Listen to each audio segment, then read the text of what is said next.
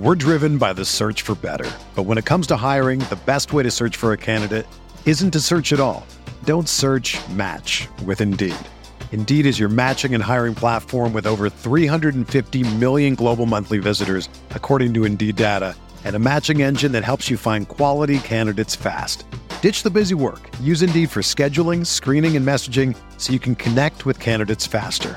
Leveraging over 140 million qualifications and preferences every day, Indeed's matching engine is constantly learning from your preferences, so the more you use Indeed, the better it gets. Join more than 3.5 million businesses worldwide that use Indeed to hire great talent fast. And listeners of this show will get a $75 sponsored job credit to get your jobs more visibility at Indeed.com/Blue Wire. Just go to Indeed.com/Blue Wire right now and support our show by saying that you heard about Indeed on this podcast. That's Indeed.com/Blue Wire. Terms and conditions apply. Need to hire? You need Indeed.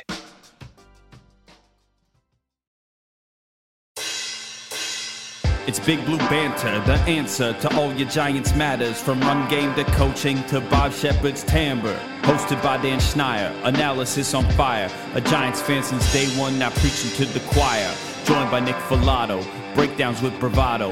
Passing you the facts like he passes on gelato. From just outside New York, a couple football dorks. A killer podcast when Dan says receiver corpse. They do the play-by-play, dropping almost every day. These experts know the X and O's just like Danny O'Shea. They do the review of the All-22, dissecting every throw. O.C.U. Manora lit up Dan Venora when he was a guest on the show. So there you have it, a podcast for Giants fans who are rabid, who can't wait for Sundays, the NFC East, the Fantasy League standings. We'll see you back here. It's Big Blue Banter. Banter, New York Giants football podcast. I'm Dan Schneier, joined as always my co-host Nick Filato. And if my voice sounds any different to you tonight, it's likely because I spent a weekend at the Jersey Shore that was quite taxing on the liver as predicted, but an incredible time celebrating a really good friend and listener of the show, Dan Egero. He's getting married soon, so we had to send him out in his favorite place in the world, the Jersey Shore. But Nick, tonight we're going to talk about the Giants' third preseason game against New England Patriots. Full half from the starters. They really let it rip. I mean, those starters were in forever, even after the Patriots had turned to Mac Jones, taking out a few of their starters. First, let's catch up. Nick, how was your weekend, man? I'll tell you a little bit after about this batch party. My weekend was filled with just working out, these Murphs that I like to do in this Arizona sun, which is incredibly hot, and then just a bunch of football research and content preparing for fantasy football and just the start of the regular season for Sports Illustrated and Big Blue View. Nice. I like the fantasy angle. We got a draft coming up, which maybe we'll talk about on the Big Blue Banter podcast this week. Me and Nick will be in a dynasty auction startup draft. That should be a lot of fun. Guessing Nick was preparing for that because that one needs a lot more preparation than his normal fantasy leagues because he, quote, let's just keep this on the down low, but Nick tends to play against simpletons in his fantasy league. Let's just say that. I would say they're home friends that don't take it nearly as seriously as you and I do. Yes, fair enough. That one trade you made last year, I'll never forget it. I think it was like Alvin Kamara for like, I don't even know. It was a tough one, Nick, but it was great for you. I think I traded 3 assets, but I definitely ended up getting the better end of it. Whenever you're trading in fantasy football, general rule that everyone should follow. If you're getting the 1 in the 3-for-1 deal, you're doing better there. But anyway, I'll give a little update on this batch party as my voice. I feel like I'm losing my voice, which is going to be tough to reel this off, but we're going to do it. Get down there Thursday night, have a very nice dinner out there. So we made the decision, great call by Dan here, who basically planned his own bachelor party. He took the reins instead of the best man to kind of plan his own bachelor party, which, I've seen done before. It's not typically the best man does it, as, probably 80% of the bachelor party's been on. But I have been on one before where the groom has basically organized his own bachelor party. And he made the great call. Instead of getting a smaller house in Belmar, we got this sick house in Point Pleasant right on the beach, steps from the beach. So awesome house, plenty of room for drinking games and activities, barbecuing in the back. Crazy story happened with that, which we will talk about a little bit later, but hopefully it doesn't lead to, any kind of lawsuits. I don't think it would, but great bachelor party. We had an awesome day on the beach, Nick, and that one, boy, did I show out, buddy. I went 5-0, or was it 5 or 6-0 in spike ball? Felt great. Just, started the day off, nice beach day, 6-0 run in spike ball, just an absolutely dominant performance. But I will give it to the groom because we did a beer Olympics and we made it to the finals, my team versus his team, and he hit those last cups himself and won the game, and his team took down beer Olympics. And then the other weekend was just filled with a lot of the old school, like things I used to do when I was 25, Nick. DJs, Parker House, going out to those places in the Jersey Shore. Very fun experience, nostalgic, flashback, throwback. I will say this, a couple funny moments that have to be talked about on the podcast because Dan himself would not like it if I didn't mention either of these two as my guest, and he deserves it because he's a great friend. So I will say that he's had my back, by the way, forever in this industry. Not only Nick coming up trying to do my own Giants content, but he has had my back across the board, fantasy, Giants, whatever I did. So first of two funny stories, we went to DJ's on Friday night, and it was a classic crazy DJ's night. Slammed about 7 Red Bull vodkas. Oh, it's disgusting. Filled with, I don't know, sour mix and whatever they call the Red Bull, which is not Red Bull. Tons of house liquor there. So I woke up with an insane stinger on Saturday. I could barely move when I first woke up. Knew I'd have that headache the whole day. So we went back to DJ's on Saturday, and it was after Parker House. Went to Parker first, and then everybody wanted to go to DJ's. And when we got to DJ's, I hadn't eaten dinner yet. We had just grilled at like 2 p.m. And I was like, I can't do another night without eating dinner because that was what happened the first night, Nick. And the biggest for me and throughout my life, especially as I get older, Nick, what leads to a hangover more than anything, it's when you don't eat. You got to coat that stomach. Yeah, people say have a lot of water, stay hydrated. That's true, but you can't go without food. So I stopped and got food, and Dan still thinks it's the funniest thing. By the time I was done eating my little dinner there, I was planning to go to DJ's. The line was out the door around the back. I was getting texts from people like, wall-to-wall packed. You can't even move in here, can't budge. I was dead sober at that point. And I was like, you know what? I don't think I'm going to go to DJ's. So Saturday night went home with one other kid on the bachelor party and kind of just waited, grilled a little bit. But that led to the next story. When everybody got back from the bar, I was trying to be the hero a little bit and went down with a couple other guys that went back early, Nick, and we said, you know what, we'll grill because everything was closed for some reason in that area. Domino's closed 12 p.m. after 12 a.m. You couldn't get any food. It was wild. And so we grilled, and a crazy thing happened on that grill, Nick, which I can send you a couple pictures and videos of after because it was a wild situation where we got down there, and I guess what had happened was there's all pitch black at that point in the backyard. So we're grilling using just the flashlights of the iPhones to try to see things. And I guess what had happened with that grill is it hadn't been cleaned in a while before we got there. We've been grilling all weekend on it. And so a lot of grease had fallen to the bottom. And when we lit that grill up, man, and I think a part of the problem was Pippin's, got to give this shout because I do sort of remember this. He put all the burners up to full max high. And so it was me, my friend Pippin's trying to grill burgers, hot dogs for everybody. And we start to see a fire coming out of the back of the grill. We're like, uh-oh, this is not good. What is this? Let's. We knew it was bad at that point. We need to see how bad it was. Pop open the grill, flames engulfing. By the way, it was incredibly windy, Nick, at this point. It was an insanely windy night, Saturday, and all day it was insanely windy down the shore. And right by the ocean especially, and the wind just kept catching it, and it was like a massive, insane fire on that grill. And so everybody got to eat charbroiled, propane-tasting burgers and dogs that night. It's wild that you guys drunkenly attempted to cook, Dan, with the wind blaring and turning the burners all the way up, and that you guys there was a lot of mistakes made unscathed. I mean, congratulations, bro. I'm just happy we didn't burn down the house because that fire was coming out of the back of that grill. I was like, holy shit, this is not good.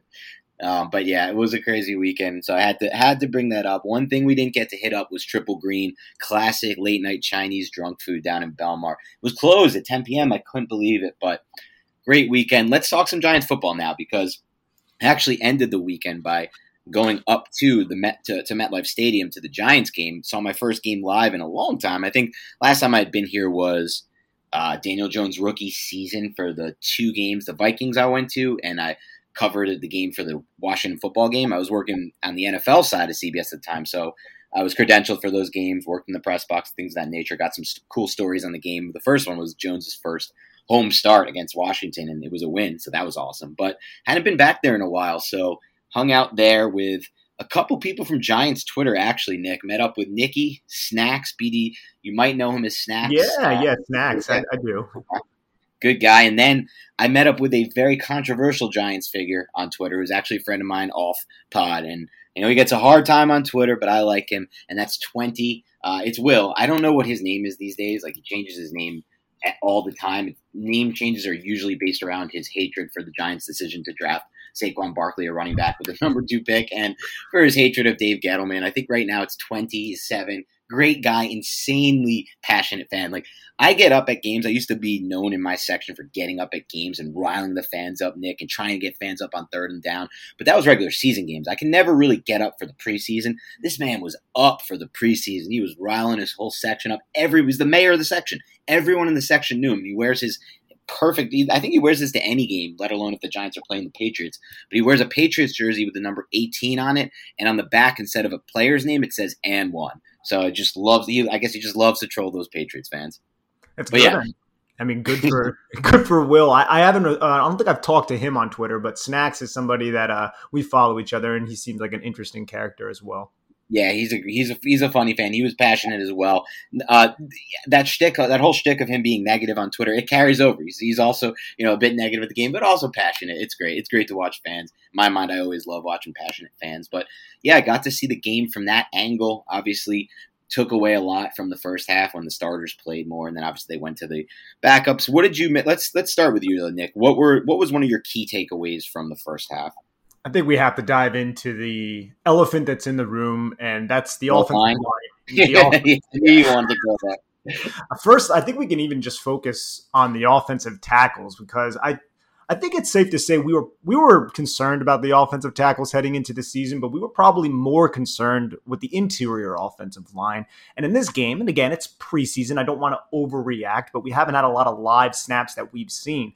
So seeing these offensive tackles, all 3 of them, struggle out there is definitely concerning to me. Andrew Thomas just getting beat around the edge, giving up that half-man relationship, that outside shoulder acting as basically a swing door for guys like Josh Uche just to run right through him. And it happened multiple times. And then you had Nate Solder getting beat inside for the 1/2 sack as well. I think Nate Solder probably played best. And I haven't reviewed the All-22 yet, but just off the just regular broadcast, it seemed like Solder was the better of the 3 tackles. And then Matt Pear also on the play where Daniel Jones overthrew Sterling Shepard in the end zone. Matt Pear, I don't even know what happened with his technique or what exactly happened. You only got 2 good looks at it, the replay and then actual live, and it just looked horribly from a technique standpoint. And it just really, really concerns me, man. I mean, this you're not going to have many more live reps. Obviously, you have practice, but we talked about how this coaching staff had so much hubris about their ability to develop these young offensive linemen. And we actually, at least for Andrew Thomas's standpoint, we're like, you know what? I think Thomas will figure it out, and he easily still could. But just off this 1/2 of play, I mean, it was pretty darn ugly. Pressure, sacks, penalties, all of the above. That is not what you want to see from somebody that you need to take a step forward. Because if Andrew Thomas is anything like the 2020 first half Andrew Thomas, Giants are in some real trouble. Yeah, it's tough to watch that first half of football and get excited about the Giants offense, specifically about the offensive line, which at this point I'd have to say has probably risen to the top of my concerns over Garrett and Jones. Those are 1, 2, 3 for me. It's all across. And the thing is with these concerns, it's like 1, 2, 3, and then it's a big drop off for the next thing I'm concerned about. Like after the offensive line, after Jones, after Garrett, I just don't have that many more concerns on this roster as it currently stands. But let's start with the line because that's what we're talking about here, and it's the number one concern. We can't, like you said, you can't have Thomas even – Thomas has to be a really good player for them this year if they want any chance to move the ball. I think you said it best, Nick. And it really does come down to move the ball because when you don't have a line, you just don't move the ball. Now, the same cannot be – it's not a guarantee. We saw the Chargers move the ball really well last year with an unbelievably bad offensive line, and offensive line that was incredibly injured in addition to not having much talent, but then getting injured. But I just don't personally foresee Jones making those same kind of plays that Herbert was able to make. And so when you don't have a quarterback who's unbelievable out of structure or was at least playing at a high level, now he could regress, Herbert. He could easily regress. And same thing we saw from Burrow, who was kind of averaging, I think, close to like 300 yards a game with a bad O-line last year. But he was making a lot of plays, by the way, also himself. So when you're currently set up as is, you obviously need to have all the offensive linemen playing together. I don't think at this point I feel too confident with any of the linemen except for Hernandez and Thomas. But like you said, I mean, will these X amount of reps by Thomas be more of an outlier, or are these a sign of like, wait, maybe we should pull the brakes on us just assuming that what we saw from him in the first half of last season is completely gone? Because he is also changing line coaches again. It could be a good thing if Rob Sale's a great coach, but it's also a little bit of a not setback, but he's probably being taught a few things a little bit differently than what he was being taught at times last year. And that to me doesn't concern me, but I just feel like he's probably hearing a lot. There's a lot going through his mind on each play. And like you said, man, they need him. At this point, I feel probably most confident going into the year right now with Gates and Hernandez. Yeah, I would say I do as well, just because, I mean, Andrew Thomas hasn't inspired any confidence in us right now. If we're going to just call a spade, he was wildly inconsistent last year, and he showed some signs of consistency down the stretch of the season. And you know what? His biggest struggle last year was getting beat inside. We talked about it ad nauseum. Danny got beat inside quite often. In this game, it was protecting his outside, but there were other plays from 2020 where he was getting beat around the edge, similar to like he was in this game, specifically against the Bears in week 2, early on in his career. A lot of them were against Khalil Mack, some against, I believe it was Robert Quinn. And then also that DeMarcus Lawrence sack was also around the edge that led to the fumble. Granted, Daniel Jones had a pretty deep drop on that, and he didn't step up into the pocket on that specific play. So we've seen this problem before, but it wasn't his main issue in 2020. Now, is this going to become the new issue in 2021? This is such a small sample size. I'm not going to be definitive with that. And I don't want to overreact, as I said before. But from everything we've seen so far, there's definitely concern with Andrew Thomas. I mean, that is not the first half play that we expected or hoped to kind of see, especially with it happening on multiple different plays, the same mistake happening several different times. And that is the same thing that we saw in 2020, Dan, only it was a different mistake. So, I mean, it's not great. And then Matt Peart also did not inspire any sort of hope either. So it could be a really long season. And look, September 12th is not far, Dan, and you got Bradley Chubb and Von Miller coming in. That is very scary. Yeah, it is scary. And I think that ultimately, we are scared of that, and we should be. And then Washington football team comes up right after that, which is another. I think the Washington football team is a better line than Denver, honestly, especially on a short week too, man. Yeah, especially with Miller coming off the injury, Chubb as well. But yeah, I think what we'll probably end up having to see there is a game plan similar to what we saw against Washington football team last year, with a lot of offensive design to kind of negate the pass rush. And that's not what you want to see, because while it might be the only thing you can do, and I'm not saying it's not what you want to see in the sense of like, if that's your best strategy, okay, fine, I guess you have to do it. But when that is your best strategy, when your best strategy is curtailing your offense to avoid and to negate a pass rush's impact, you have no chance at a ceiling game, because you're not giving your offense much of a chance to reach its ceiling, because you're game planning around that deficiency, ultimate deficiency that's really important. I don't know. I wish I could have more optimism here, Nick. It's so way too early in the season to have this kind of pessimism surrounding a unit that has so much importance on wins and losses like the offensive line group does.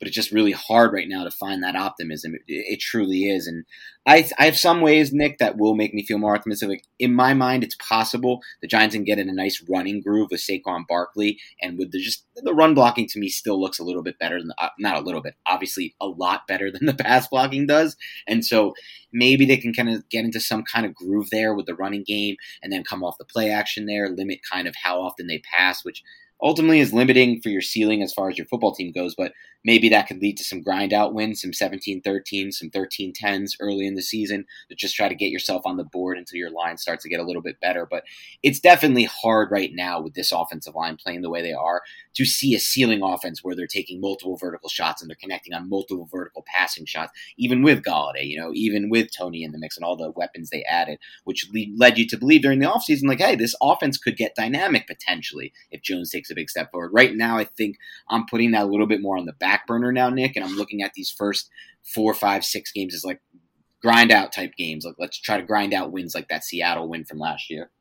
It's the style that they may have to employ. A lot of quick game, too. It's going to be a lot of the slant flats, probably a lot of those curls, just a lot of quick game to get the football out of Daniel Jones's hand very fast to negate that pass rush, as you said. And that's only probably going to be heavily relied upon if Andrew Thomas, Matt Parrott really continue to struggle, if the interior offensive line is allowing interior pressure. We'd hope that Jason Garrett would adjust and kind of throw more vertical shots, as we saw in that Caden Smith touchdown up the seam to end the half, which we'll probably get into in a little bit. I mean, if we want to go in a positive direction here, that was a really, really nice bounce back from the offense to drive down the field that led to the 23-yard touchdown pass from Daniel Jones to Caden Smith. And I guess we can just transition right to Daniel Jones, Dan. I mean, he finished the game 17 of 22 for 135 passing yards, that touchdown and that interception. He had another ball that could have been intercepted, an out route to Dante Pettis that was way too far inside. It was not great ball placement. But overall, he showed resilience, and he also showed the propensity to make those just frustrating type of mistakes. Now, he shows these. He also had a throw to, I think it was Dante Pettis. I think it was Dante Pettis from the far hash that was thrown on a line. That was like, wow, that really came off his arm really, really well. I don't think that's consistent with all of his throws, to be honest. We've talked about the lack of elite arm talent on this podcast, and I think that is an astute point by us. But there are some big-time throws that he does employ sometimes that kind of gives me a better feeling if he kind of puts everything together. How do you, though, feel, Dan, kind of after seeing Daniel Jones live right now? What are your takeaways? I think there's a lot to unpack. I want to start by saying this because I did tweet about this and I got some feedback, so it could certainly look different on the TV. The ball he missed in the red zone on the fade to Shepard, from my angle live at the game, it looked like Shepard had a really, really nice release off the line of scrimmage, had a step, but not only had a step, had just insane amount of space between the pylon and where he was positioned, to the point where like you could kind of just lay a ball up there for a touchdown. Was that pass just totally impacted by Parrott losing the block early and Daniel Jones just not being able to really do anything there? Yeah, Parrott, that was the play I was referring to before, where Parrott, I don't even know what technique he was trying to execute. It looked horrendous from the broadcast angle, and there was somebody basically draped on Jones, which led to Jones kind of throwing it a little bit early. I think that's what really messed the timing of that pass up for Daniel Jones. The ball, okay, that's fair. But the ball actually, did he get hit because the ball did not come out well? I'm not 100% sure if the contact hit him or if it was just about to hit him, but but it wasn't. It was not a clean situation. Yeah, I mean, listen. Here's the deal with Jones, and this is what it seems like live, in my mind at least. He did have a really good ball, like you said, to Slayton. To Pettis, and we saw that last year with Shepard too. I remember a route where he came back, went basically opposite field, and threw it on a line to the sticks, like 10 yards.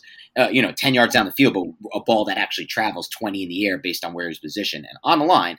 And obviously he still has the elite flash. Like the elite part of his game to me is how he throws those seam balls over the top, and some of his over the top passes outside on the outside hashes. Those though tend to me, those aren't perfect. Those I've seen underthrown a bunch. Those I've seen thrown a little bit too inside a bunch. Honestly, the way his game is set up, like there should be more shots down the seam. Like it just has to happen if you're Garrett. You have to. The way he, like the ball he threw to Caden Smith was, in my mind, his best ball. Like, yeah, it wasn't the same kind of, like, it didn't generate the same kind of pop as that throw you mentioned to Pettis, but it didn't really need to. He put it in such a good spot, and obviously, which we'll talk about in a little bit when we talk about the whole Evan Ingram injury and Caden Smith jumping in for him. Caden Smith made a hell of a play on that ball that I'm really personally not sure Ingram would have come down with, based on what I've seen from Ingram in contested catch situations, in situations where he has to adjust his body in the air, something he's really, really struggled with. But that's Jones's best ball. I mean, that ball was placed in a really good spot. It was basically outside shoulder, and it gave him a really good chance to make that touchdown play. And so I will say that. I will say this, from watching both Joneses on the field, the ball did seem to jump a little bit more out of Mac Jones's hands, if I'm just going to be honest with you. Not too much more, though. Mac Jones is not AAA plus talent, arm talent, but I was definitely impressed with some of the throws that Jones made, just kind of with the way the ball got there and the timing of it. And I guess velocity is not the best word, but it's definitely it's probably close to correct to what I'm saying here. But yeah, I mean, with Jones, like you said, in the end, the arm talent is what it's going to be. It's not going to change too much. He does have flashes, though, but ultimately with what he has available, Nick, he just can't make the plays like he made in the red zone there on that interception thrown, I guess, in Ingram's direction. Now, some people are saying Ingram was supposed to sit on the route. I don't think we can take any of that with anything more than a grain of salt. And you could tell me if you feel differently about this, Nick, but no one on Twitter is going to know what route he was supposed to be running there. I got to be honest with you. Only the coaches and the players are going to know that one. Or if, Ingram says something or Jones says something to the media. But to me, regardless of if that were the case, I think Jones just made a really bad decision, was just personally late on the pass. Saw Ingram in his mind before he could get the ball out there, and by that time it was jumped. What did you make of that interception? I'm not 100% certain either, but I believe Jones said something along the lines that he should have thrown the ball away. And even if Ingram was supposed to sit there, you're moving against the grain of the defense with a bunch of pursuit defenders moving in that direction. It's still a risky throw. And I guess you could say Ingram would have been wide open if he sat there, but there was a linebacker crashing and a safety over the top, so it would have been a tight window throw. It's an aggressive take from Daniel Jones, and the issue with it is we've seen Daniel Jones make that mistake so much in the past, and we nailed him for it on this podcast. We also saw Daniel Jones have a couple bad mistakes where he held onto the football a little bit too long, did not throw the football to Devontae Booker, who was wide open on a little in type of route, and the pocket was collapsing, and Jones just kind of hesitated a little bit, felt the pressure, then tucked the ball and fell and took the sack. But if he probably had maybe a split second to get rid of the football to a wide open Booker right in front of him, and he just didn't on that play. And that's another thing that we've kind of seen where Jones holds on to the football a little bit too long, and when the pressure gets really, really close, he either tends to bail or he'll just eat it. And in that case, he did eat it. I would like to see him, and again, this is me talking sitting on my couch, obviously, Dan. I would like to kind of see him get rid of the football in that situation and have maybe just a little bit better of an internal clock there. Yeah, that's obviously something for him. There's also positives that I have. I mean, I thought he did a really, really good job on the first 3rd and long that the ball he threw out to Slayton that Slayton dropped, which was a weird drop.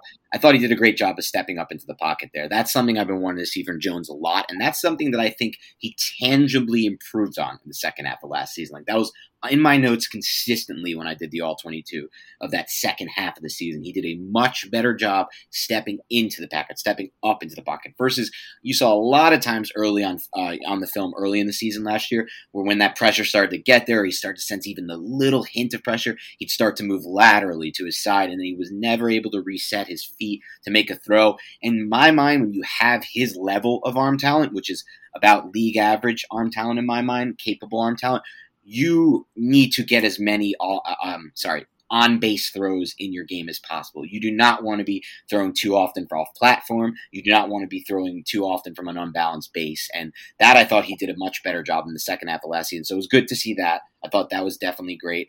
But like you said, I mean, that can only take you so far. The key thing here is he's got to speed up that internal clock. And I don't know. I am still of the belief, Nick, that it's not any kind of guarantee that that type of thing improves at this level. I think some of it is natural. I really do believe that. Now, as you start to see more defenses, start to kind of have more of a photographic memory of what you're seeing, you're playing these teams more often, it's obviously going to improve, but some of this to me is definitely a bit natural. Another play where Daniel Jones impressed me and showed something that I guess you could say we've knocked him for in the past, although I think he did a little bit better with this in the second year, is there was a blitz and he threw hot on that 3rd and short to connect to Evan Ingram, and Evan Ingram got down to about, the 4th and 1 situation where the Giants ended up, I believe, converting. And I think that was something else. He noticed the blitz that was coming from the backside, got rid of the football in a hot situation, and that's something that you want to see from a younger quarterback as well.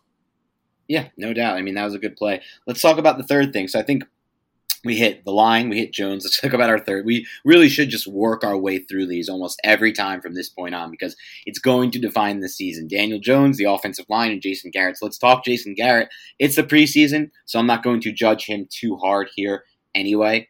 But because I think if you're a good coach in the preseason, you're probably not scheming too much. You're kind of just running your vanilla playbook and trying to get live reps. But did you take away anything from anything you saw from Garrett?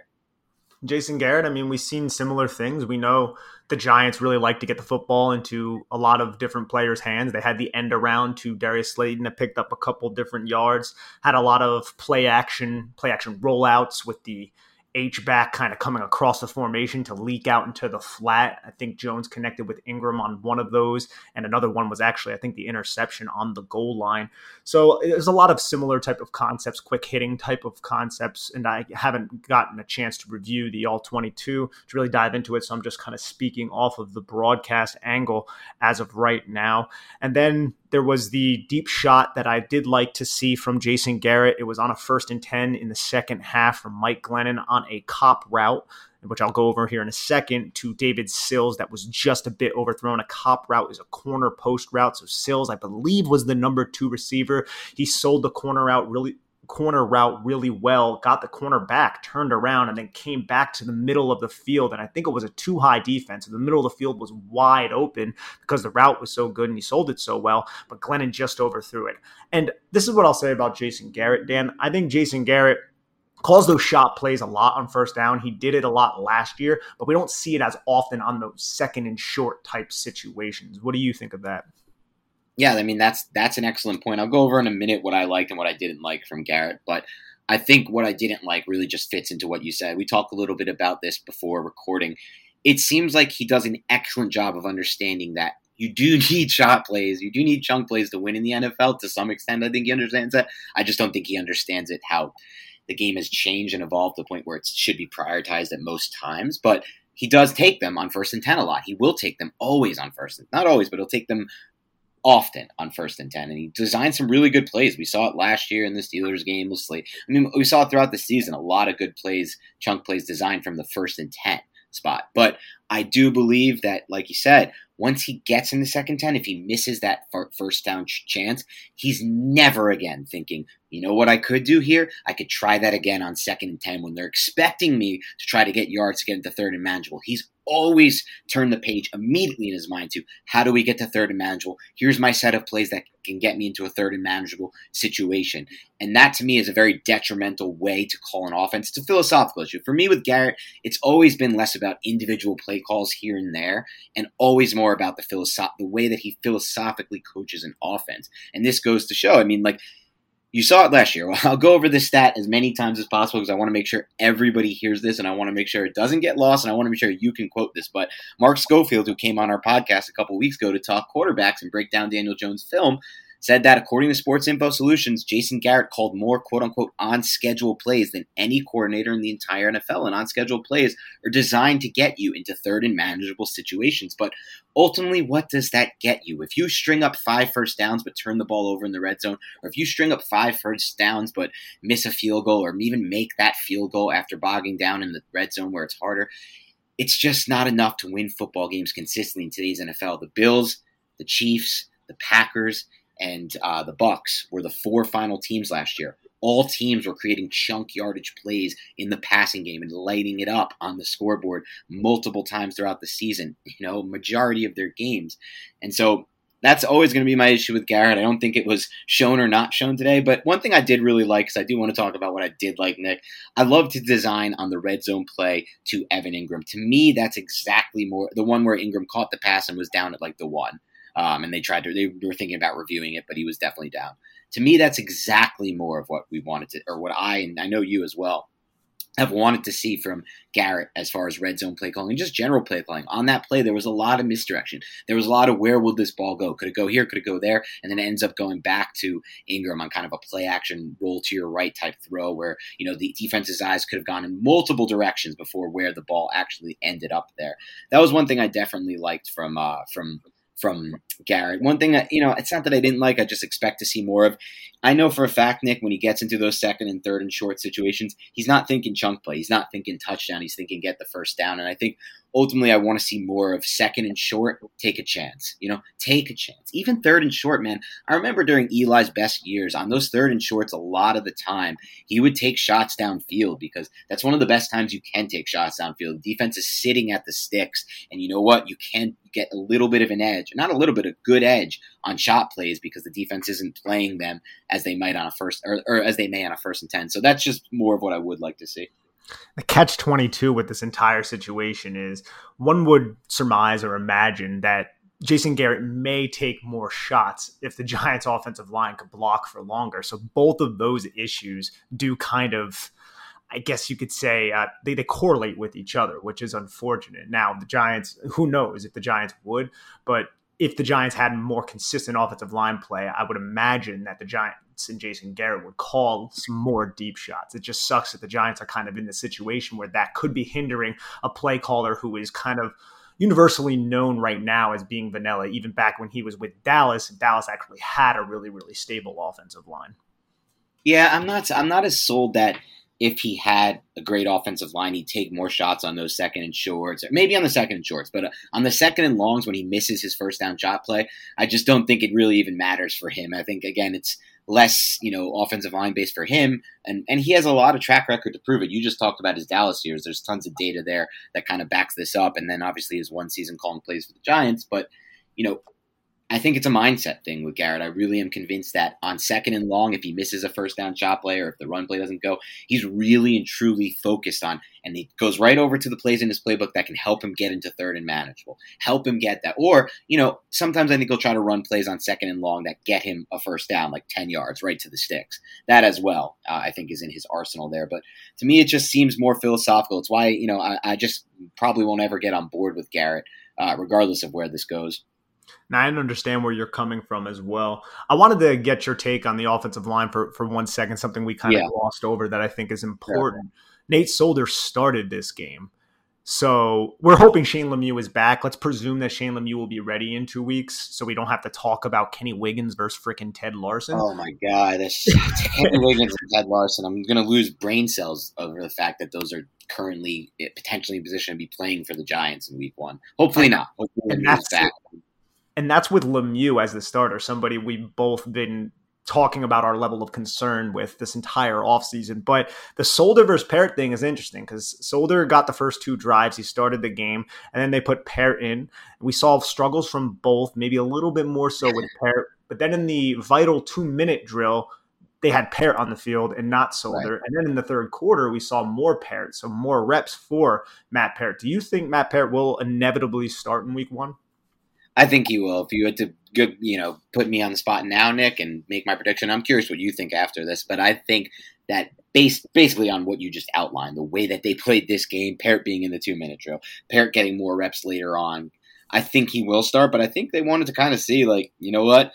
It's not a guarantee as much anymore. Let's kind of see what we have there in Solder potentially as a right tackle. Because you have to understand, like, and I'm not saying you, Nick, because you have to understand it. No, I'm not trying to say anyone's asked to understand. I don't like how I preface that. I hate when people say that.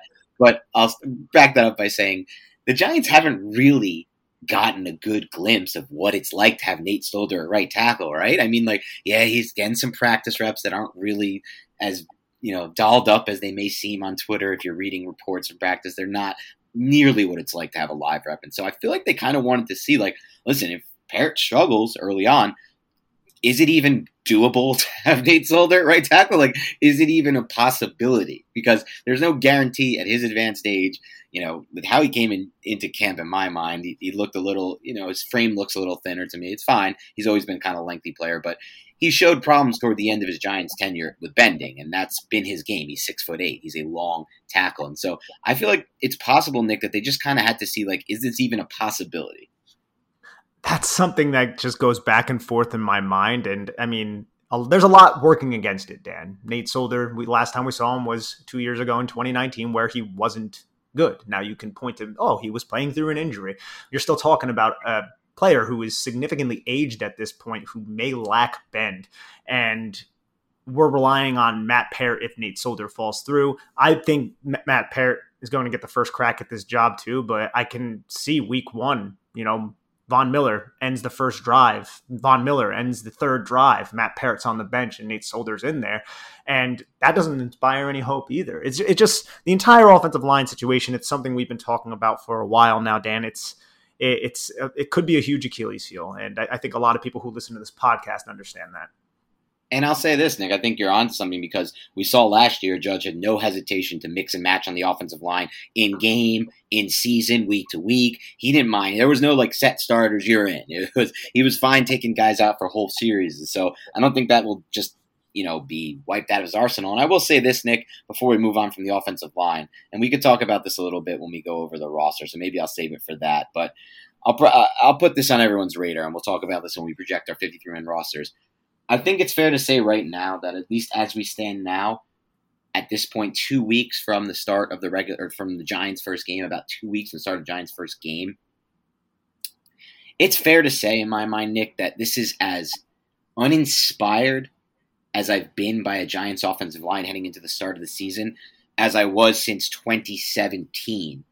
2018, after the Giants refused to sign Andrew Whitworth, rolled back with Flowers and Bobby Hart, and that was kind of, and they had actually some decent, in my mind, a better interior than they might have going into right now, but hopefully by far worse tackles than what the Giants will have. We got to hope the tackle plays a lot better, but I think it's fair to say I'm as uninspired as I've been by that since that line, and it's tough when you see all the victory laps that people took about, the Dave Gettleman victory laps from this offseason after they signed Kenny Golladay and Kyle Rudolph and Adoree Jackson. If this line is as bad as it could be, Nick, he said 4 years ago that that's his number one goal. He's going to improve this line. He's going to fix this line. That's what he was, an O-line guru. And if the line is worse now than it was when he first got here, and that obviously now has a chance to be the case, it's a damning mark on his tenure, to be completely honest with you, because it's not like he hasn't had an incredible, insane amount of capital. He traded away a star player in Odell Beckham and got 2 picks out of it and a young player. He also had a top 11 pick and top 10 pick in every single draft since he got here, and he had supplemental picks. So it's a situation that's worth monitoring, and I'm hoping that, we're all just kind of wrong, and the offensive line is much better than we expect, and the run game helps it look much better, and Daniel Jones and Golladay help it look much better. But as of right now, Nick, it's tough to be inspired by this group. Yes, and all those things could happen, too. It's not out of the realm of possibility. It's just there's nothing that inspires us to think that it will, essentially. Yep. All right, let's talk about what else we saw in this game. I liked what I saw from Dante Pettis. He continues to be a player that makes plays when he's on the field from a receiving standpoint. I know, he may not be the same type of special teamer that some of these other guys are, but I think they kind of have their core special teamers that are going to make this roster. And so we'll talk about that in a bit, obviously, on the next show when we go over the 53-man. But I definitely like what I saw from Pettis tonight. I thought Pettis made some good plays. I wish he came down with the one in the third quarter on the sidelines. It was a catchable ball, maybe a little bit outside of his frame, but something that he could have hauled in. And we've seen him play with the second teamers and the third teamers. The Giants are giving him ample opportunity to try to win that last receiver spot. And we'll kind of get into all this next podcast, like we said. But Dante Pettis, if he doesn't make the Giants podcast, I do believe he will land on his feet somewhere else in the NFL. Yeah, for sure. I mean, he does a really good job in my mind of getting open. That's probably what I think he does best. He really creates nice separation with his route running. And he's a pretty savvy route runner. He's advanced from that standpoint. I'm a fan personally. I always have been. Anything else in the offense you wanted to touch on? I thought it was interesting. I predicted before the game that Gary Brightwell would get some reps with Daniel Jones. I was not surprised to see it. I think they wanted to kind of see what they would have there. Again, he continues to look he has a little bit more juice somehow than what I saw on his tape at Arizona. I feel like somehow he has more juice now, and maybe he cut his weight a little bit, and has looked pretty natural as far as receiving goes. It's funny because that was who I was going to bring up, Gary Brightwell, because we saw him, I think, operate a little bit in 2-minute drill late in the second half. And he also played with the secondary pieces in the second half. Late in the first half. Yeah, he was running first team with Daniel Jones. We didn't see as much Corey Clement in that role. We saw him in the second half, although Corey Clement had a couple insane jukes in this game and showed a lot of juice, which we know he's capable of displaying. But I think the Brightwell versus Clement, argument is much closer than I originally anticipated, if I'm going to be honest. I wouldn't be shocked if Brightwell ends up making the squad over Clement because of Clement's fumbling issues that reared their ugly head earlier in preseason. Although if I'm a betting man, I'd probably go Clement, but it's much closer than I thought. And we'll save some of that for the actual 53-man roster pod before we get into the nitty-gritty of that. Let's talk a little bit about now what we saw from the first half defense and then what we saw from more of the kind of back-end players that played in the second half. But before we do that, let's take a quick break to hear a word from our sponsors.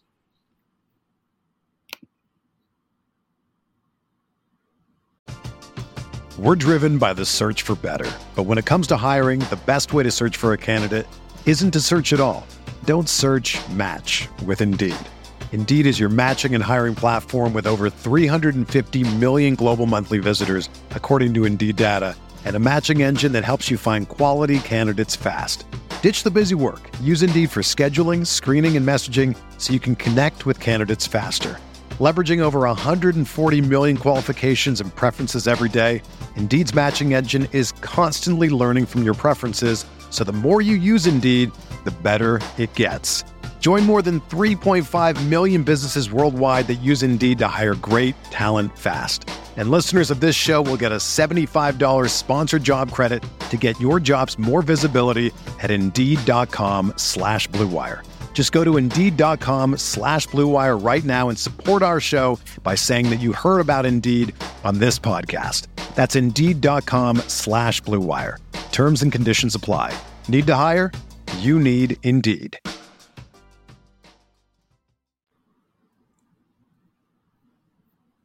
All right, Nick, how about that first team defense? Honestly, really impressed with the first team defense. I mean, I expected it. I went in thinking, but they were generating pressure without, all of their guys, by the way. They will have more horses on the edge in the regular season, but the coverage was there. I like to play Darnay Holmes made on the football. It just seems like a nice flowing unit. I mean, I think it was best said, we've talked about this before, but when you really truly think about how few, broken tackle plays this Giants defense gave up last season, the one that comes to mind, like the only one that comes to mind, was that Terry McLaurin pass where they kind of converged on each other. I mean, you could talk about the Cooper Kupp one, but the Rams kind of played a little quick game and caught the Giants off guard there, and that's kind of what led to that. And the Giants had, subs at that point at the corner position, or at the position that was coming up to make that play. And they're a cohesive unit. They don't seem like a unit that's going to give up a lot of those after the catch plays and broken type tackle type plays where you make the missed tackle or you step wrong. It seems like a really well-oiled unit. Kudos to obviously the coaching staff there, Patrick Graham. Kudos to Logan Ryan. Kudos to Blake Martinez. Both guys who are kind of the leaders, the quarterbacks of that defense. Blake Martinez made an incredibly athletic play on the interception as well. That was awesome to watch live, like truly incredible to watch him go up and get that live. And a man coverage play, we always talk about, he's better in zone, but he was on his man there.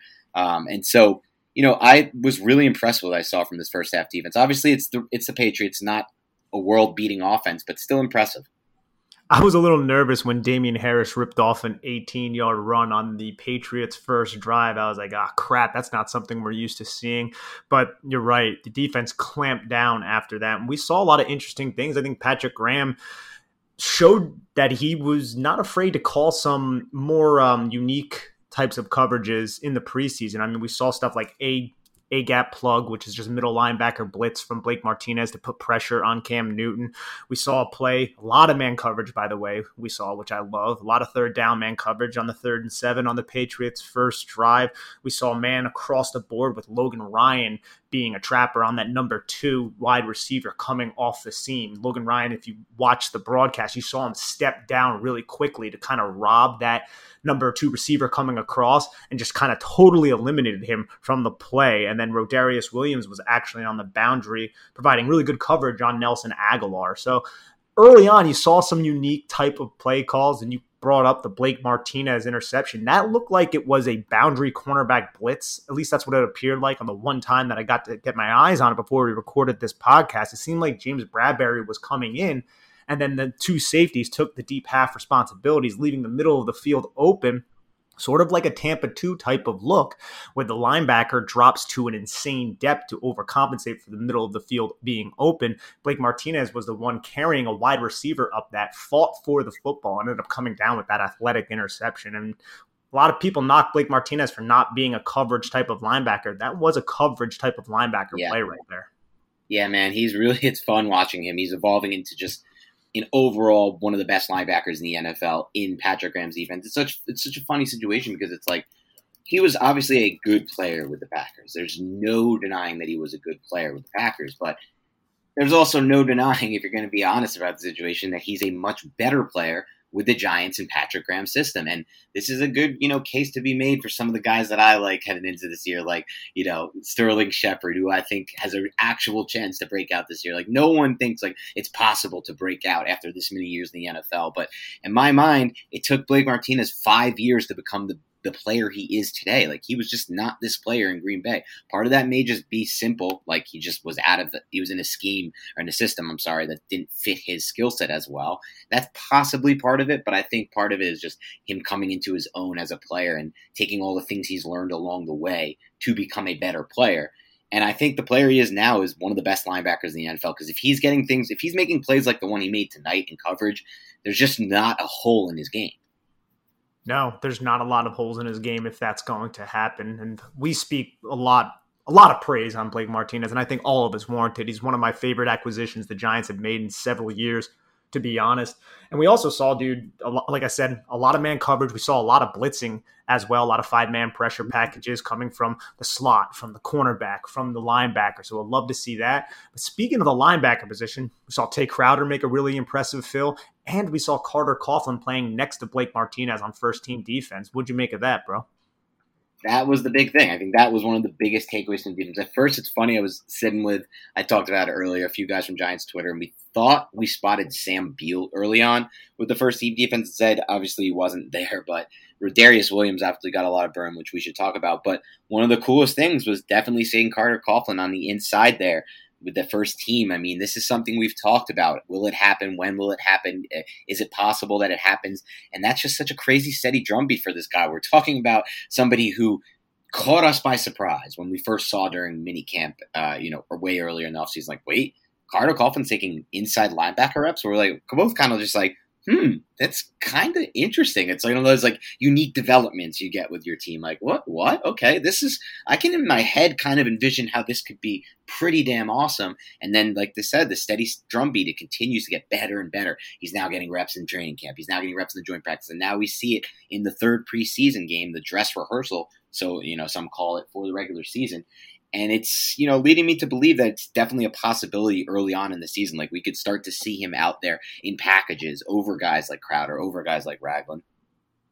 Yes, and I mean, if you want an athletic type of player out there, I think Carter Coughlin, there's an argument to be made that he's a better athlete than Tay Crowder, and he's definitely a better athlete than Reggie Ragland, because yes, this guy played edge, but remember, I mean, he's a quick SOB, Carter Coughlin, and I think it's very interesting that they were using him on the first team. I actually like it. I think it was by design because I want to see how he holds up and to see if he can actually take significant snaps there during the season if injuries happen to Tay Crowder or Reggie Ragland or Blake Martinez. I think it probably, the amount that he's proven at the linebacker probably leads to Devontae Downs not making this squad, which probably will bode well with the Giants fan base, if we're going to be completely honest. And then the Giants also got 4 sacks, which was pretty awesome. I think it was Trent Harris, Dexter Lawrence had one, Lorenzo Carter had another, and then Willie Henry. So it's good to see some pressure from the Giants, and some of them were on 4-man pressure packages, which you'd love to see. Yeah, and I think that's definitely awesome. I wanted to make one more point on something you said that I think is good to build off of. I think when Giants fans hear the name Carter Coughlin, they don't actually think of him as much of an athlete, but he is truly an incredible athlete. I tweeted this out back in April of 2020 after they drafted him. I said it was no surprise the Giants drafted Carter Coughlin. Guess what his 10-yard split was? 1.54, 99th percentile. Remember, Ryan Connolly had one of the best off-ball linebacker 10-yard splits in 2019, one of the best in the last 10 years at the time. Coughlin rivaled that with his 99th percentile 10-yard split. Like you said, Nick, it shows his athleticism, but it also shows what you want from those inside linebackers, quickness. Quickness, in my mind, 10-yard split's probably one of the best measurements for that position. And he was also 92nd broad jump, 73rd percentile in the vertical jump, 87th percentile in the 40-yard dash, and 80th percentile height. Like, he was a pretty damn good athlete, low-key under the radar coming into the NFL. He absolutely was. And I've watched more Golden Gopher film than I'd like to remember from some of those Carter Coughlin days, because I used to write and cover that team for rivals.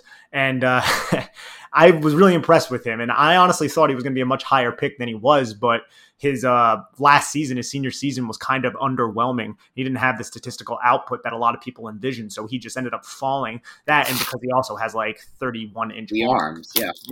I think really part of that, though, is like what you said, Nick. Like, is it possible that that's how you find gems? Like, this is a guy who maybe was not a fit. He was a tweener, not a great fit for the NFL at the edge position he had played because, like you said, the fall off in that senior season, the lack of arms. But you find a new position for him that maybe better fits his skill set, and maybe you unlock a player here. I really think it's possible. I'm very high on Coughlin going into the season. Yeah, I mean, Joe Rossi used him he was the defensive coordinator for the University of Minnesota, used him in a lot of unique ways as well, a lot off the edge, a lot of stunts, a lot of slants, taking advantage of that quick first step. So, I mean, it's good to see that he's landing on his feet here in the NFL for sure. I also want to touch on CJ Board for a second, and the fact that he was handling kick return and punt return abilities, and he looked pretty solid doing so. Do you think, because I mean, I don't really have a beat right now on who's going to be the punt returner and the kick returner. Do you think CJ Board making this, if he makes this roster, will earn both of those roles, and then Jabril Peppers, they'll just worry about him on defense?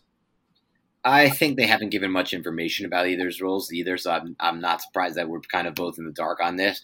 I think it will evolve. Like, it's possible he'll start the season in that role, but I don't think it's locked in at all. The Giants did mix and match a lot in both of those roles last season. I don't think that's too uncommon for most, NFL teams these days. Mm-hmm. So I'll probably just go with maybe he'll start there, but I'm not sold that that'll be kind of where it ends up. Yeah, I think that's a very fair take. And another special teams guy I want to talk about that I think is one of the more underrated players on the Giants defense is Julian Love, who had a big special teams tackle and also had a big PBU where he reacted so quickly to, I think it was an in route by a tight end, and the tight end just quickly turned, showed his hands to the quarterback fired, and Julian Love just used that lower body explosiveness to jump into the throwing window and knock the pass away to force a punt. The more in the preseason that I get to see Julian Love, and yeah, it's the preseason. A lot of this preseason games he's been playing against second stringers, but even when he's out there against those second stringers, you could tell he's just a different type of guy. I think he's going to be one of those players that the Giants use in a lot of different roles, which we brought up before on the podcast, and I think he's going to have a pretty solid role here in this 2021 Patrick Graham defense.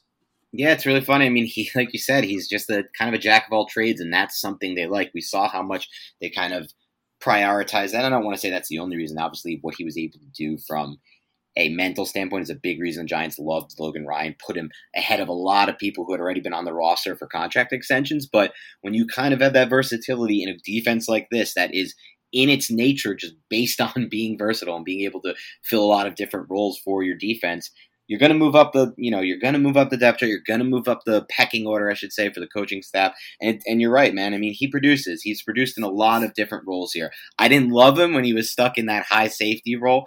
I ultimately don't think that's the best fit for him, but he can play it. And he's kind of shown, at least from a base level, he can play at worst kind of average at any position they've tried him at. And that's what you're looking for your backup, somebody who is versatile enough to step in if one of your starters end up going down. He may not be great at any one thing, but he's average to above average at a lot. And I think those are valuable kind of role players, I guess you could say, what you need in a defense like Patrick Graham that uses a lot of different sub packages and things like that. Also, Dan, we should probably touch on these injuries, man. Evan Ingram and Darius Slayton. Now, it seems like Joe Judge said that they're optimistic about the injuries, but there's going to be more tests tomorrow. They're going to see the doctors, the team doctors, and everything like that. You hate to see that in the last preseason game. Let's hope this calf injury for Evan Ingram and this foot or ankle for Darius Slayton isn't serious, but to kind of, and luckily there's 2 weeks before the first game against the Broncos. But what do you make of the injuries if they actually end up being a little bit more grim than what's anticipated? Yeah, it's hard to know what to make of them. I will say this. I saw Pat Traina, who I know you work with at times. She tweeted out that she didn't love the body language that Ingram had after the injury. Yeah, that's kind of often, in my mind at least, telling of what the injury will be. If a guy's got bad body language, is kind of pissed off at the injury, It's usually not a great thing. Obviously, Joe Judge is going to give coach speak. He comes from that Patriots cloth, and he's taught. I even saw something this week about how he would just get these like awesome private personal coaching training sessions with Belichick, just divulging him all the secrets. And one of their tricks of the trade is don't give up anything to the media. Always talk up your opponents, don't give them any bulletin board material. If anything, do the opposite, make them too confident going in.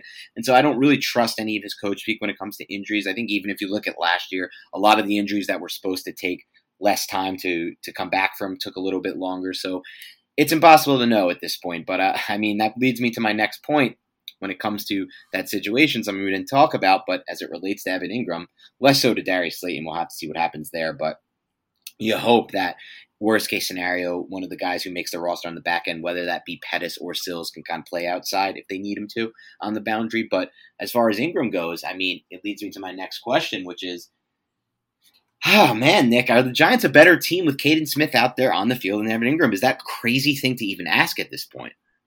I kind of think it is at this point. And I know there's a lot of fanfare about Caden Smith. Evan Ingram can be a difference-making athlete, but the mistakes that he makes are something that you're going to have to kind of factor into the equation when overviewing this question between Evan Ingram and Caden Smith.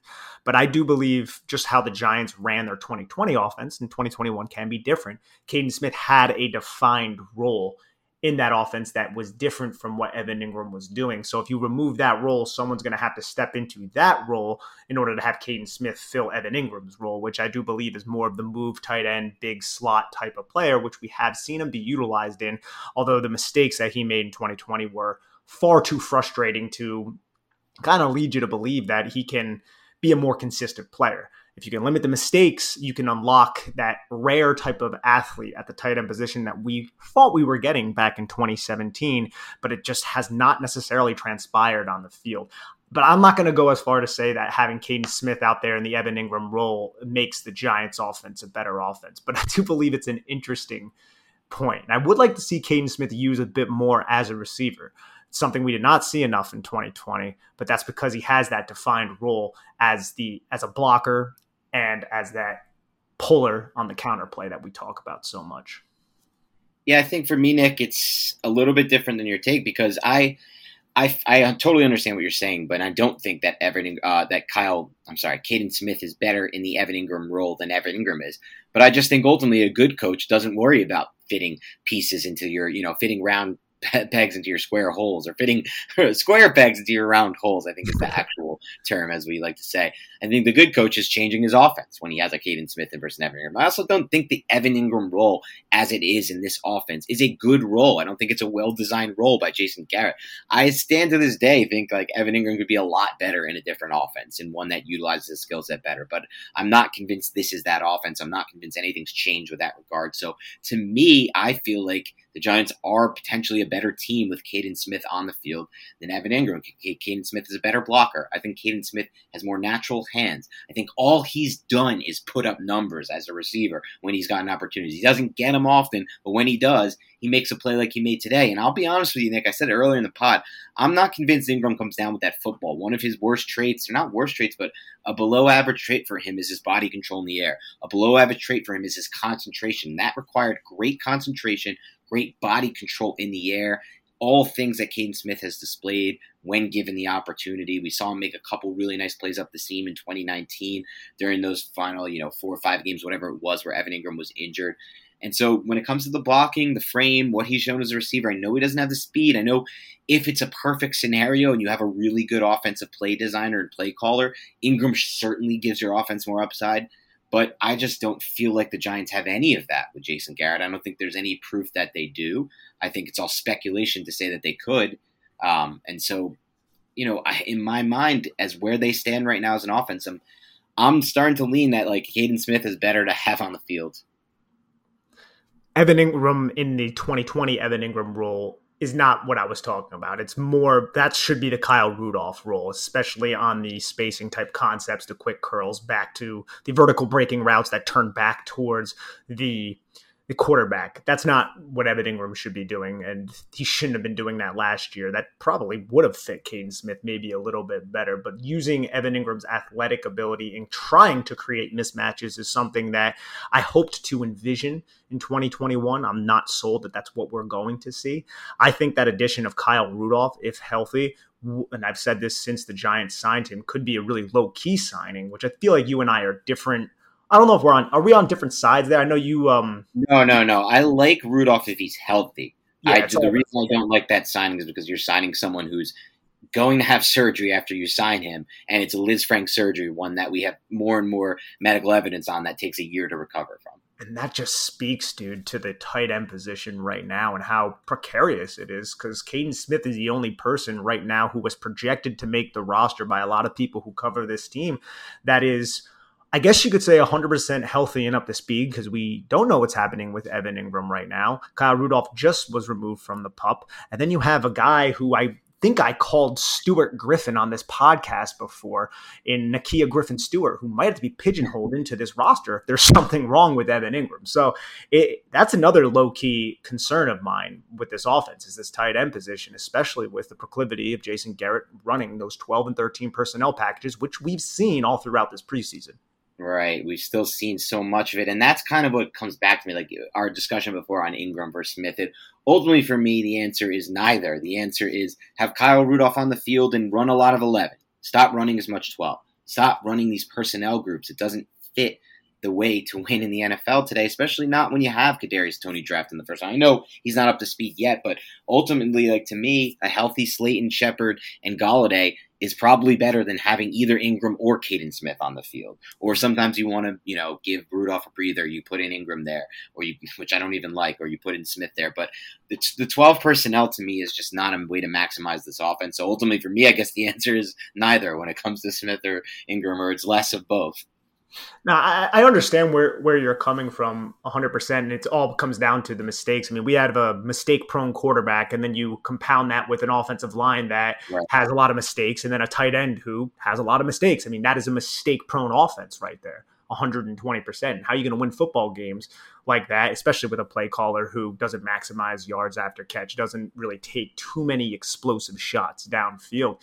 I mean, this offense, man, it's going to force me to rip my long hair out, I think. Yeah, hopefully not on that standpoint. And just one last thing on Ingram, because it's interesting. I guess over time, Nick, I've started to be less certain that I know the idea is let's get him in mismatch situations. But I'm starting to wonder over time, like, what those situations are if they're not vertical design plays, like the smash route concept, which I like from him, and things of that nature, or horizontal breaking stuff like a late, drag where you're kind of dragging to a side of the field where everyone's vacated. Because one-on-one matchups with him kind of like beating a linebacker on a slant or in and out or like kind of a two-way route, I just don't think he cuts well enough to really be a mismatch. I know he seems like he should be a mismatch because of his weight and his speed timed on paper and his height. I know it all seems like it on paper, but when you kind of watch the film, and I know I'm not saying you would say, you're saying the opposite. We've both kind of seen him struggle to make moves as a route runner and have the route running savvy, or just have the, agility, the quickness, whatever it is to make those cuts and get open. They make him a mismatch really on anything but vertical and horizontal breaking stuff. That's kind of where I'm starting to struggle when it comes to Ingram. Yeah, and I think it's a very good point as well. It's something we've definitely pounded about in the past. I mean, those 90-degree cuts is what he struggles with. It's when he has to kind of decelerate with his momentum, because he is very fast and quick. It's when he has to decelerate, sink his hips, and then explode out of a break. He has all the athletic elements, but I don't feel like his deceleration and ability to kind of keep that 90-degree cut square and then quickly turn his body, and then you have to go into the whole, can he locate the football and bring it into his body, which is something he definitely struggles with as well. All those things, I mean, it kind of leads him to being a much more limited route runner than his potential would suggest, I guess, is a good way that we can probably frame that. But I can see Evan. I know we've talked about this in the past as well, Dan. I know Evan Ingram, if he departs the Giants, he's going to a team and he's going to be a good football player for them. And that is going to piss off the Giant fan base so much, rightfully so. Yeah, I guess I'm a little. I think it's possible, but I'm definitely a little less convinced than you are on that. I just I've went, and I know it's definitely possible. There's so many people out there, yourself included, who, and I see it. I get it. I totally get that it's in the range of outcomes, but I guess I'm just less certain that it's going to happen. I grow less and less certain of Ingram as an actual good football player the more I watch him versus just kind of an athlete that should be good at football. I think he is. I still think he's an athlete that should be good at football, but I think other coaching staffs, and I know the Giants have had three, will be able to unlock that athlete more than the Giants have. And I know we've had three coaching staffs in here through Ingram's tenure, but he was also dinged up a bunch through the McAdoo and the Pat Shurmur era. And then his only healthy season was last year in a Jason Garrett offense that didn't necessarily fit his skill set as well as, say, someone like a Kyle Rudolph or possibly even a Caden Smith, as you brought up. Yeah, for sure. Definitely better. I don't know. Ingram's a weird one. It's hard to know. And I think we're going to find out at some point because I don't really foresee the Giants re-signing him next offseason with all the other players they have to re-sign and the cap space they've already allocated from future to this season, which, again, we've all been fine with. I'm a big believer in that style and that strategy, but it does lead to some more difficult decisions down the line. Ingram probably being one of them. We'll see what happens there. Anything specifically that you took away from anything else in the first half, or do you want to turn over to the second half when we saw kind of those back-end roster players fighting for roster spots? I think we're good on the first half. We talked about all the major talking points. Sure. So what did you take away from kind of those back-end guys fighting for roster spots in the second half? Back-end roster guys, I mean, we saw Sam Beal make a really impressive tackle in run support. I think it was on the 2-point conversion when the score was 12-7. He came up and hit Ramondre Stevenson, who is a pretty darn big beast out there to hit. And Sam Beal is not a big guy. So I thought that was impressive. And man, I don't want to get too much into this because we're going to talk about this on the show that's going to come out shortly after this one, projecting the 53-man roster. But I viewed Marjorie Harper in this game, somebody who I think is on the fringe of making this roster, and he's just getting beat in man coverage and making a lot of boneheaded mistakes. I just think that last cornerback spot is very, very interesting right now. And we also saw Rodarius Williams, even in the second half, still in the game, forcing incompletions to undrafted rookies, guys like that Zubar guy, who is a wide receiver for the Patriots. But it still was good to see Rodarius Williams get his hand in there and knock Mac Jones' passes away, because Mac Jones, as you said before, actually looked pretty darn good when he was in there. So I would say that those are probably little things to take away. It's just the cornerback room is a little bit more interesting, I guess, than I thought. But I don't know if interesting is even a good thing, because with the Adoree Jackson injury, and I know he's more than likely going to be ready for week 1, it's if that injury was a little bit more serious, and even without that injury being serious, I look at that back end of the cornerback room and I'm not in love with it. And that was a position group that we thought we were going to be really strong with when we suspected Aaron Robinson to be fully healthy. Yeah, I mean, now he's likely to start the season on the pup. I think he'll pretty quickly get that roster spot back when healthy. Who knows when that is, though? I mean, now he's kind of far behind just on everything, learning. It could be a tough rookie season for him. A little bit of bad luck there for the Giants. They've really seemed to get just wild amount of bad luck with this rookie class so far, as far as just not being on the field to help them make a week 1 impact. Tony, Robinson, really, even Aziz at times hasn't been able to get and stay on the field. And then Ellerson Smith, another guy who's had it all wiped out, essentially, this start to this rookie season. So definitely something to look at. The cornerback depth, as we'll get to on the 53-man roster prediction show, not, the outside corner depth still needs work. And that's why I'm so happy the Giants continue to invest there, because that's a position you should always invest in. I thought second half, some interesting takeaways were kind of some of the plays that, like players like Damian Willis and Alec Bachman, just back end roster receivers fighting for that spot. Will they get it? It's going to be really interesting to see how the receiver core shakes out, because as we'll go over later, I think the Giants are going to keep fewer receivers than other people think. I think that will mean a lot of these guys kind of get sent to the practice squad or moved on from altogether. Anything else you had or wanted to touch on from those back-end guys in the second half? Well, Mike Glennon doing his best Aaron Rodgers on that 43-yard Hail Mary to Damian Willis. Oh, man. I mean, it was an exciting end to the game. They went for 2, and Glennon ended up kind of overthrowing Dante Pettis on that looked like little fade type of route, which is a low percentage type of play.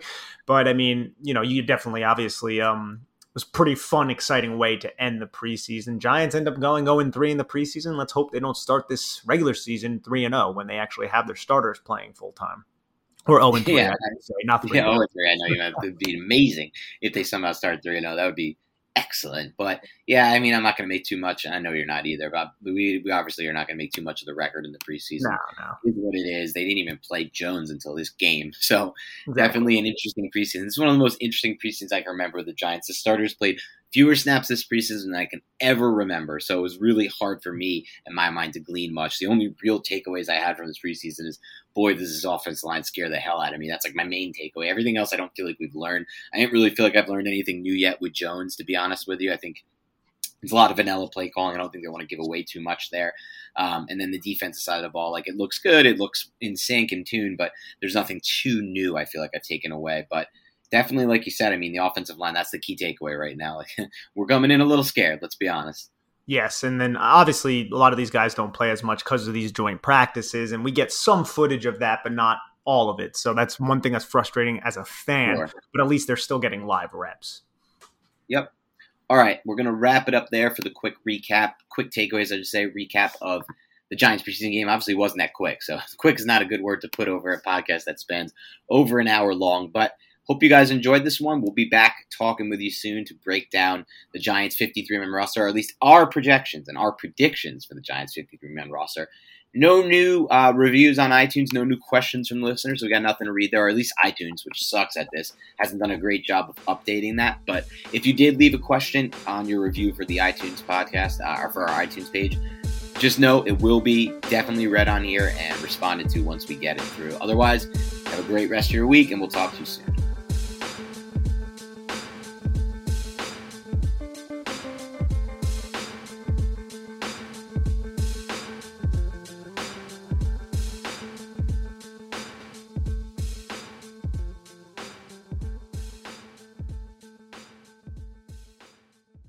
Everyone is talking about magnesium. It's all you hear about. But why? What do we know about magnesium?